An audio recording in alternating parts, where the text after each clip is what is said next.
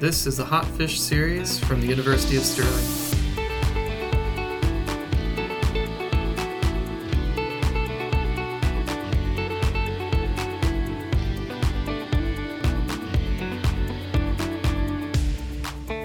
Hello and welcome to the Hot Fish podcast series.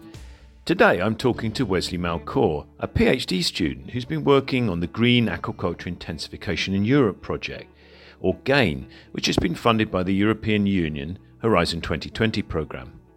One of the things he's been looking at is how seafood is traded globally, particularly through the global seafood shows that are located around the world, and how messages around sustainability are communicated between sellers and buyers.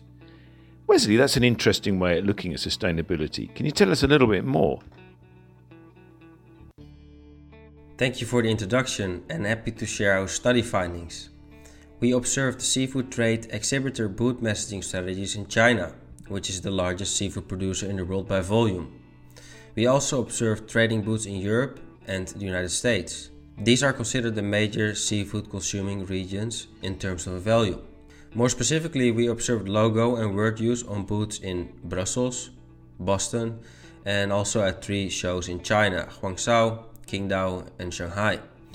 European and American seafood traders showed a high interest in sustainability messaging, which is driven by consumer demand for ecolabels and sustainable production practices, while Chinese traders showed a relatively higher interest in messaging around safety and quality.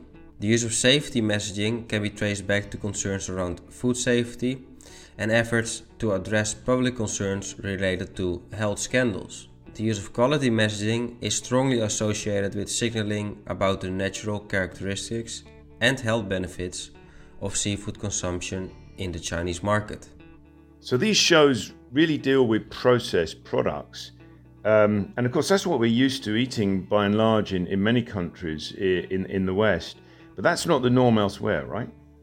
The seafood shows deal mainly with processed seafood ready for long-distance trade. However, it is important to consider that seafood in a lot of countries is also sold whole and sometimes even alive. In China and some parts of Asia, a large proportion of seafood is still purchased in live form in wet markets, a marketplace in which independent vendors sell fresh food, including vegetables, meat and fish. Chinese and other Asian vendors at international seafood trade shows may feel obliged to emphasize safety and quality aspects aligned with good health properties, freshness, and natural product characteristics. So Wesley, do you think that as the purchasing power of people in China and other parts of Asia grows, they tend to have more urban lifestyles, that they then begin to eat more processed, convenient seafood?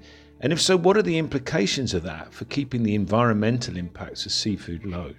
Yes, there are signs of that trend, as urban lifestyles in Asia are also time short, and people often do not have the resources to prepare traditional food. In countries like Thailand, ready-to-eat food, Thai style, is now really popular.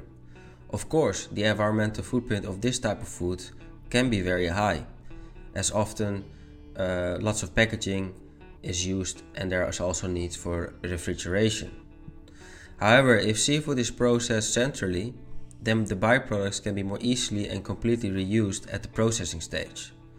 This reduces plate waste at the household or consumer level. So Wesley, could you explain perhaps how this understanding you build up of how sustainability is messaged, how that might have implications for reducing climate impact of farmed seafood? Understanding consumer preferences across different socioeconomic and cultural backgrounds is crucial. Messaging strategies could be adjusted and improved to highlight the product's unique selling points and to find a match with the right consumer. For example, emphasizing low environmental impact of the product. But can the global trade in processed seafood ever be better for the environment than eating fresh, locally produced fish? This rather depends on how the seafood is being produced.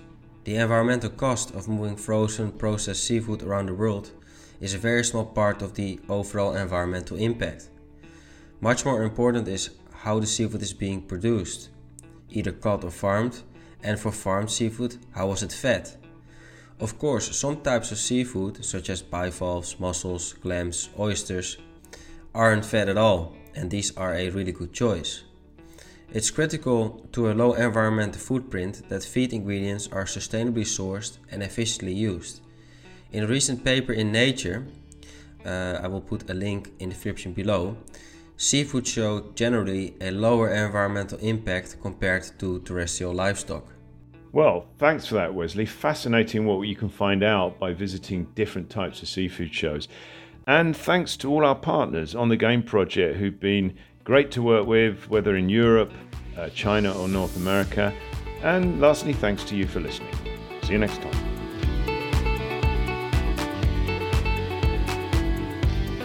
This podcast has been produced at the University of Stirling's Institute of Aquaculture, with financial assistance from the Belmont Forum on Climate and Health. Thank you for listening.